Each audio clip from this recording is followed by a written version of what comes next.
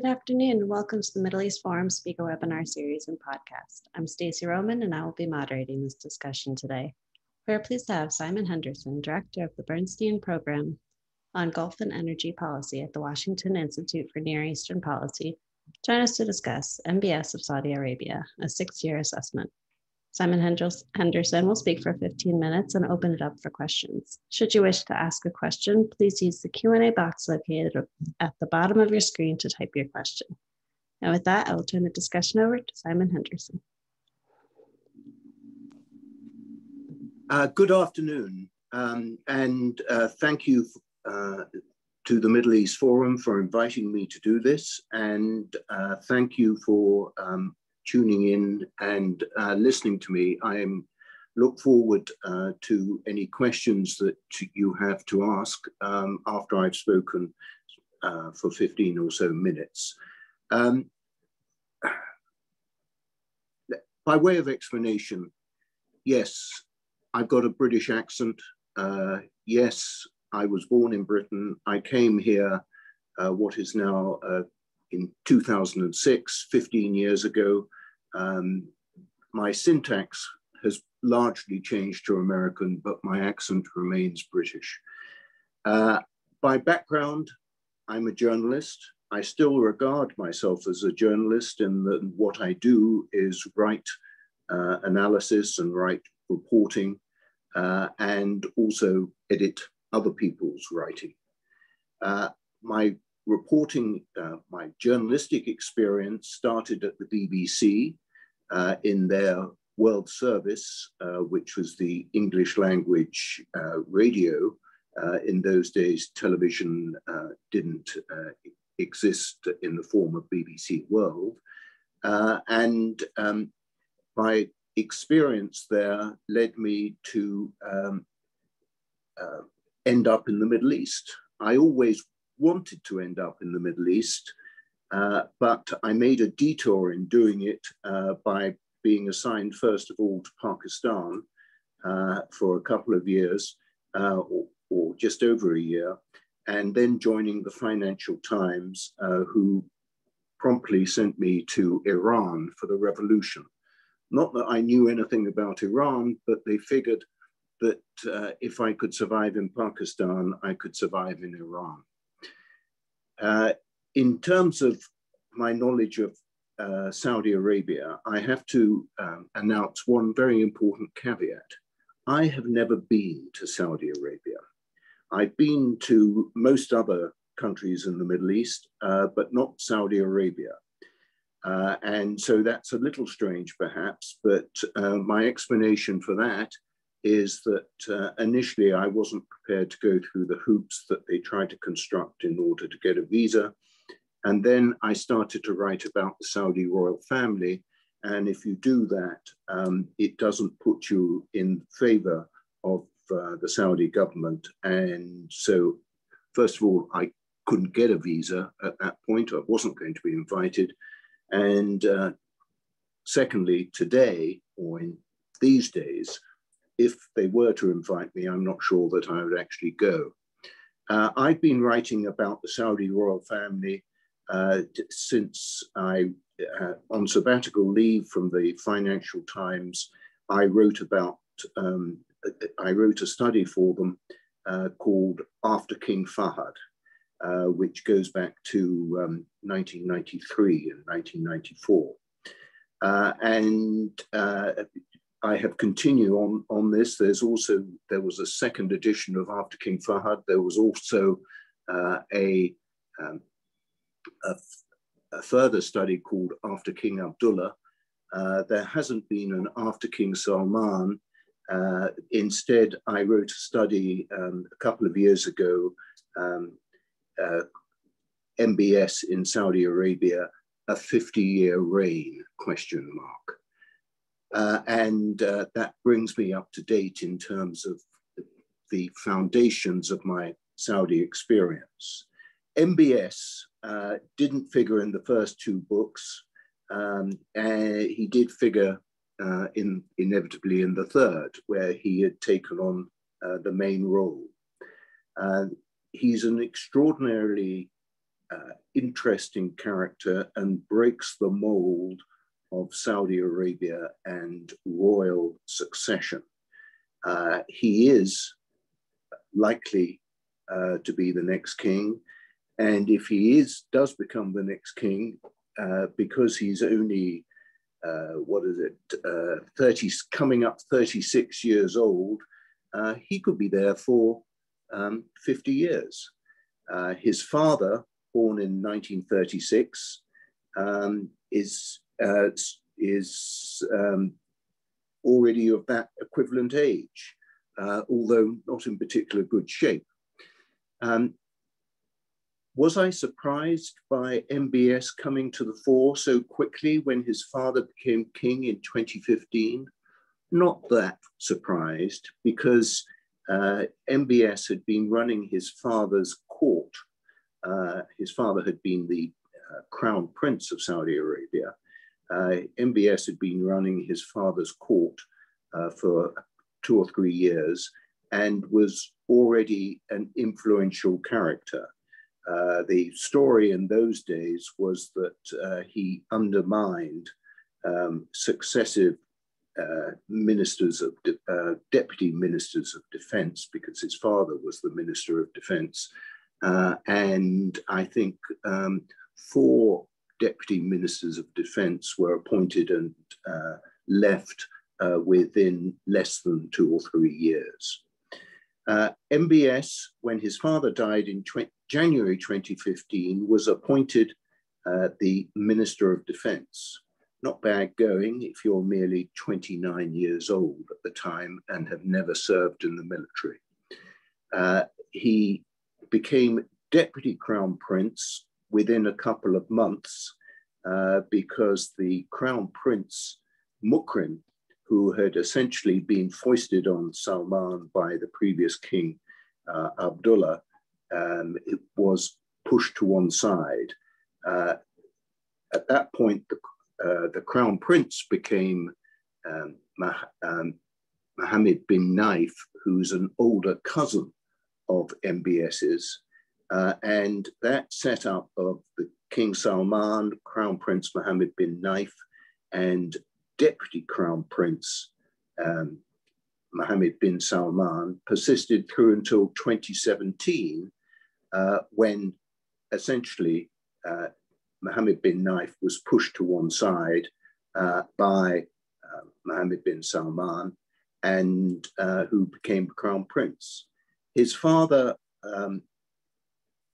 one of the interesting questions about MBS is the extent to which he runs his father or his father controls him. And it depends, I think, on the issue, and also with the passage of time, that degree of control, that balance has tilted far much more in the direction of MBS himself. A 6-year assessment. What's he done in the last 6 years? And how do we judge it? Well, he is judged. He's an extraordinarily controversial character, and there are not many people around who don't have a view about him. Either that he is the salvation for Saudi Arabia, or he is a risky character who will potentially threaten the stability of Saudi Arabia and perhaps even Western American interests in the Middle East. The jury is out on this one. I'm not going to ask you at the end of this conversation whether how you would vote, but perhaps yourselves would like to just briefly make a note of what your opinion of MBS is at the moment, and then have a look at it in 20 minutes time when the conversation is over, and see if you've changed and whether I changed your view or somebody else's comment changed your view.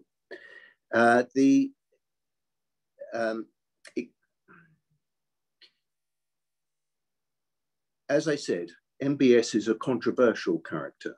He's controversial because he is trying to do so much in Saudi Arabia. he's trying to change it. He's trying to make it less the control of the or the influence of the religious hierarchy was always pretty important. It is far less so these days.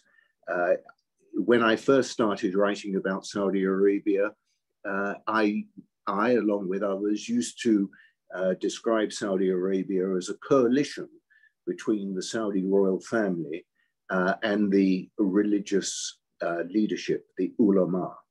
And now it is not a coalition, and nor indeed is it the Saudi royal family, because the Saudi royal family, which was large and diverse, essentially used to rule by consensus. That notion of consensus has gone out of the window. MBS pretty well decides what he's going to do, and not many people do anything to go against that. Now, so that's the social aspect of what MBS is trying to do. The economic aspect is that rather grandly, he's trying to move it away from its dependence on oil. Saudi Arabia has the largest oil reserves in the world, essentially, certainly the cheapest to exploit. One could have a rather technical discussion about oil or quasi-oil in Canada and Venezuela, but the oil, as most of us would know it in terms of what you put in a barrel, and then is refined and you end up putting it in your car. The most of that, and certainly the cheapest to produce, is in the Kingdom of Saudi Arabia. Now, it's good that he's trying to move the kingdom away from its dependence on oil. The trouble here is that in order to finance the moves away from that, he is relying on oil revenues. This is an interesting conundrum, particularly when the price of oil, although higher than what it has been, still is less than what Saudi Arabia needs to balance its budget, or indeed end up with a surplus so that the surplus can be invested in non-oil projects. The other aspect, other than oil, of these economic changes is the technocratic changes, the technology changes that MBS is trying to introduce to make the Saudi young people educationally qualified to become part of the economy and develop Saudi Arabia as some sort of technologically advanced country in the Middle East. MBS has been quoted as saying that Saudi Arabia is a natural partner for Israel in terms of technology and trade.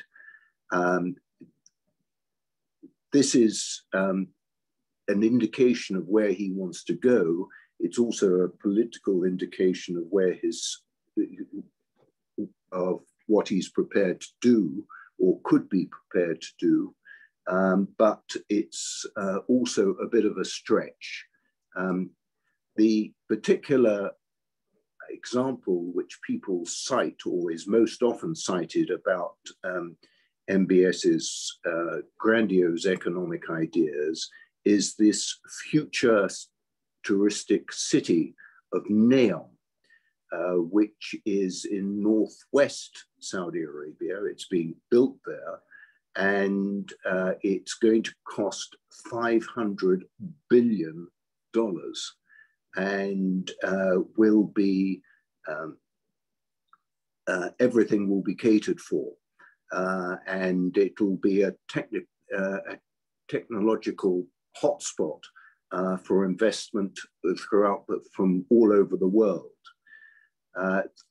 There was an excellent article in the Wall Street Journal on May 1st entitled Saudi Crown Prince Vision for Neom, a desert city state tests his builders. And the Wall Street Journal's reporting went through the reasons why this imaginative project might be a project too far, but gives an indication of MBS's drive and his ambition. So social, economic, political, MBS doesn't want to share power in Saudi Arabia. He's not talking about the vote for anybody. He's not talking about democracy. How this is going to work out will be an interesting one to watch.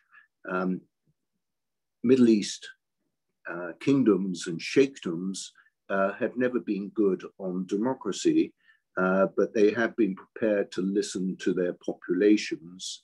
The extent to which MBS listens to his populations is questionable, and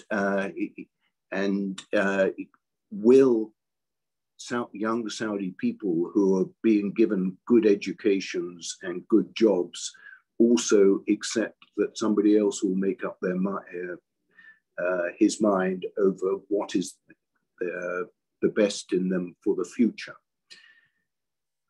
Diplomatically, the question is that Saudi MBS has had some unfortunate adventures in foreign policy.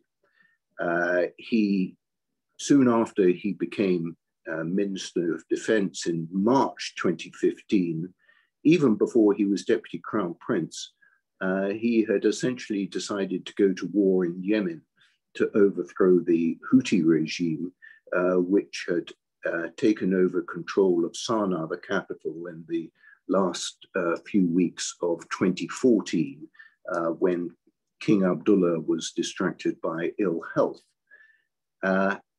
Saudi Arabia is still in Yemen. What was MBS had hoped for in terms of a quick victory has not happened.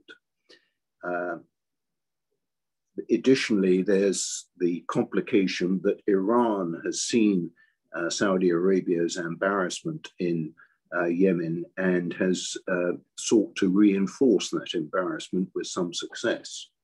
That brings me on briefly to Iran, which is historically the rival of Saudi Arabia in the Gulf.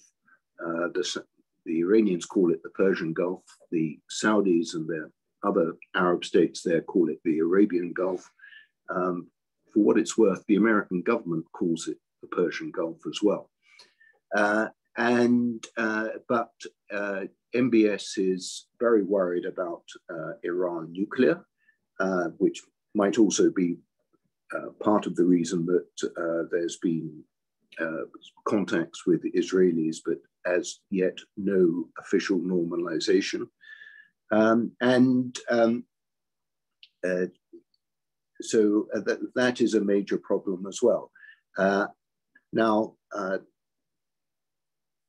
I'll bring my comments to an end here, but I'd like to end with the one thing that I haven't mentioned at the moment, which is the murder of Jamal Khashoggi, which is fading in diplomatic terms, and Saudi Arabia hopes it's pushed it to one side. The US government, perhaps by announcing the result of its own investigations, which essentially blame MBS, has also tried to push it to one side.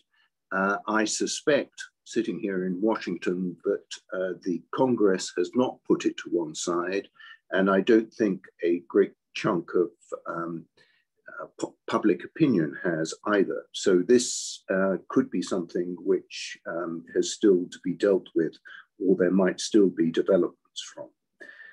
So in terms of a 6-year assessment, positives, yes.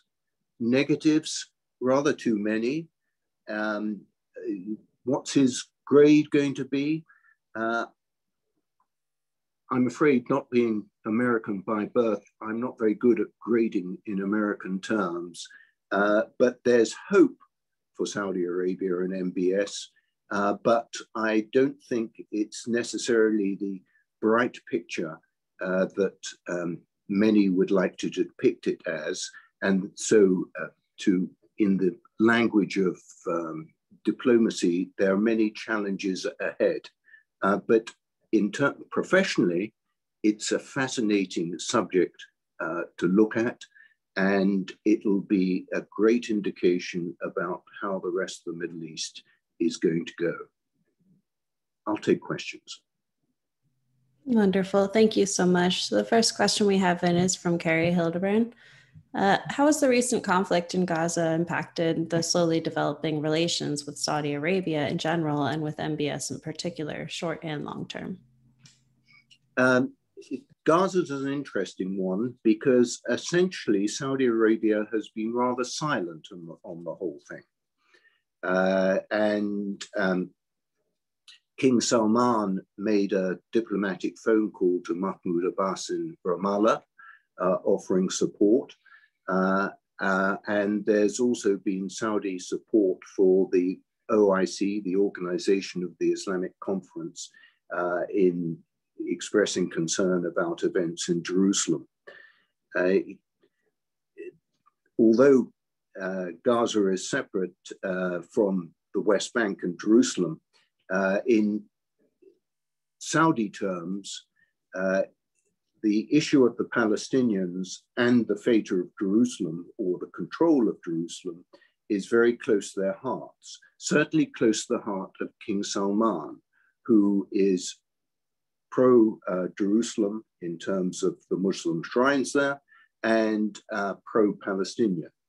And so that's why there's been some activity, or that would explain the Saudi diplomacy so far. As far as I can see, and I've been watching for this, and I may have missed it, but I don't think I have, there's been no particular comment out of MBS about what he thinks of what happened in Gaza and the challenges which remain in sorting out Gaza and ensuring that there's stability there, reconstruction there, not a humanitarian disaster there, and there isn't another war there. Understood. Thank you. From Jonathan Schiffer, sorry. What are the likely changes in Saudi Arabia or MBS policy towards Israel and Iran as a result of the Biden administration's predilection to rejoin the JCPOA?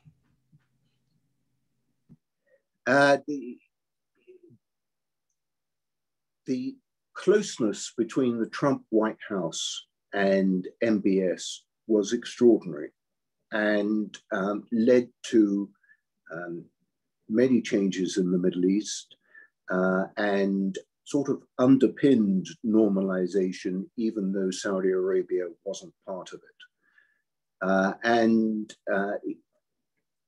Okay, Trump presidency is ended. We now have the Biden presidency. And the Biden White House clearly wants to do things differently. But how differently, we've yet to work out. Their statements can be interpreted in a variety of ways, and we're waiting on action. One of those things is Iran and the attitude of Washington, the new Washington, towards the JCPOA and reestablishing that.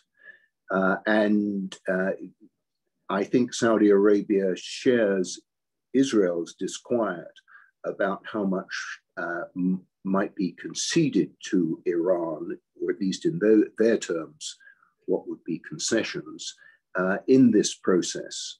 And this at least partially explains the reports that Saudi Arabia has been having discussions with Iran about the future. I think they're trying to work out an agenda and at least be talking to each other.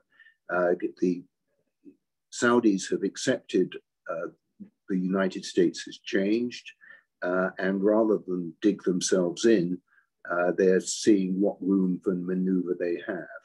I doubt, though, whether MBS and Riyadh is at all happy with what has been going on. Understood. Thank you. From Terry Whittington, regarding the murder of Jamal Khashoggi, do you think MBS was aware of it? And if so, did he underestimate the optics of the event, or did he just not seem to care? I don't have any privileged information on it, but like many others, I assume he knew what was going on. After all, the hit team, which went to Istanbul, included some of his closest security aides, in their carry-on luggage was a bone saw. So it doesn't take much imagination to think Khashoggi was already committed to a grim end at that point. Does he care? I think he's disturbed by the fuss it's caused and thought he could get away with it. This suggests both an arrogance and, frankly, a lack of awareness about how this would go down in the world. Has he learned from it? I would like to think he has, but I'm not sure. There's another case going on, which one by a former Saudi intelligence official, a senior official called Saad al-Jabri, who is in Canada in exile, and the Saudi government is taking action against him. The Saad al-Jabri has claimed in a court document that 2 weeks after the murder of Khashoggi on October the 2nd, 2018, another hit team, a Tiger Squad as it's called, arrived in Canada with the intention of either seizing him or killing him. The hit team was stopped at the airport and the Canadians put them on the plane back. So the Canadian government has an idea of what's going on, but the Canadian government is silent on the on this issue of whether it happened or not, and whether the claim of Saad al-Jabri is true or not. Thank you. And this question is from Carrie. Could we see a political reform in Saudi Arabia in the near future? As I tried to suggest in my introductory remarks, there are a variety of reforms going on in Saudi Arabia. Political reform is not one of them, or not in a way which we would recognize as political reform. But if I twist the question slightly, is it inevitable that MBS is going to be the next king of Saudi Arabia? It's pretty inevitable. The question is when and under what circumstances. But you can't say it's certainly going to happen, and it can't say it's certainly going to last for 50 years.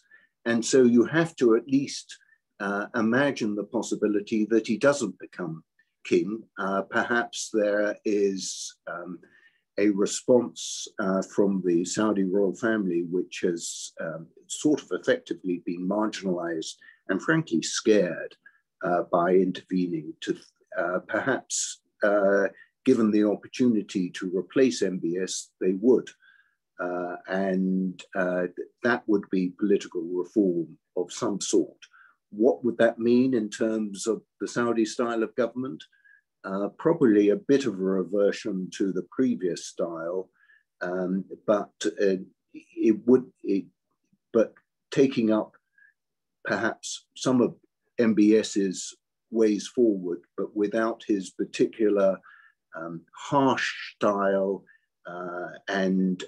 Frankly, with MBS, you never quite know what the next surprise is going to be. And there have been a few good surprises and a few, oh, I wish he hadn't done that sort of surprises. So we have to entertain these possibilities. Wonderful. Thank you so much. As we approach the end of the webinar, would you like to tell our viewers where we can find some more of your work?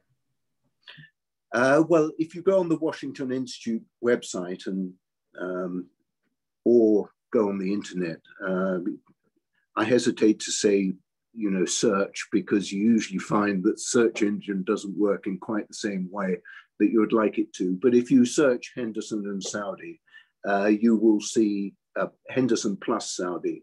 There used to be a ridiculous number of possibilities coming up there. And if I can point out my more recent work, which is this study on MBS in the Washington Institute Sudden Succession series, and the next 50 years, question mark. Because I think there is a question mark. Inevitably, it's not a certainty. What the question mark is and how big the question mark is a matter of debate. Wonderful. Thank you so much. We really appreciate you taking the time to speak with us today. Thank you. Of course. For our viewers and listeners, please join us Wednesday at 3 p.m. Eastern for an update with Ashley Perry. Thank you all for joining us, and I hope you have a wonderful day.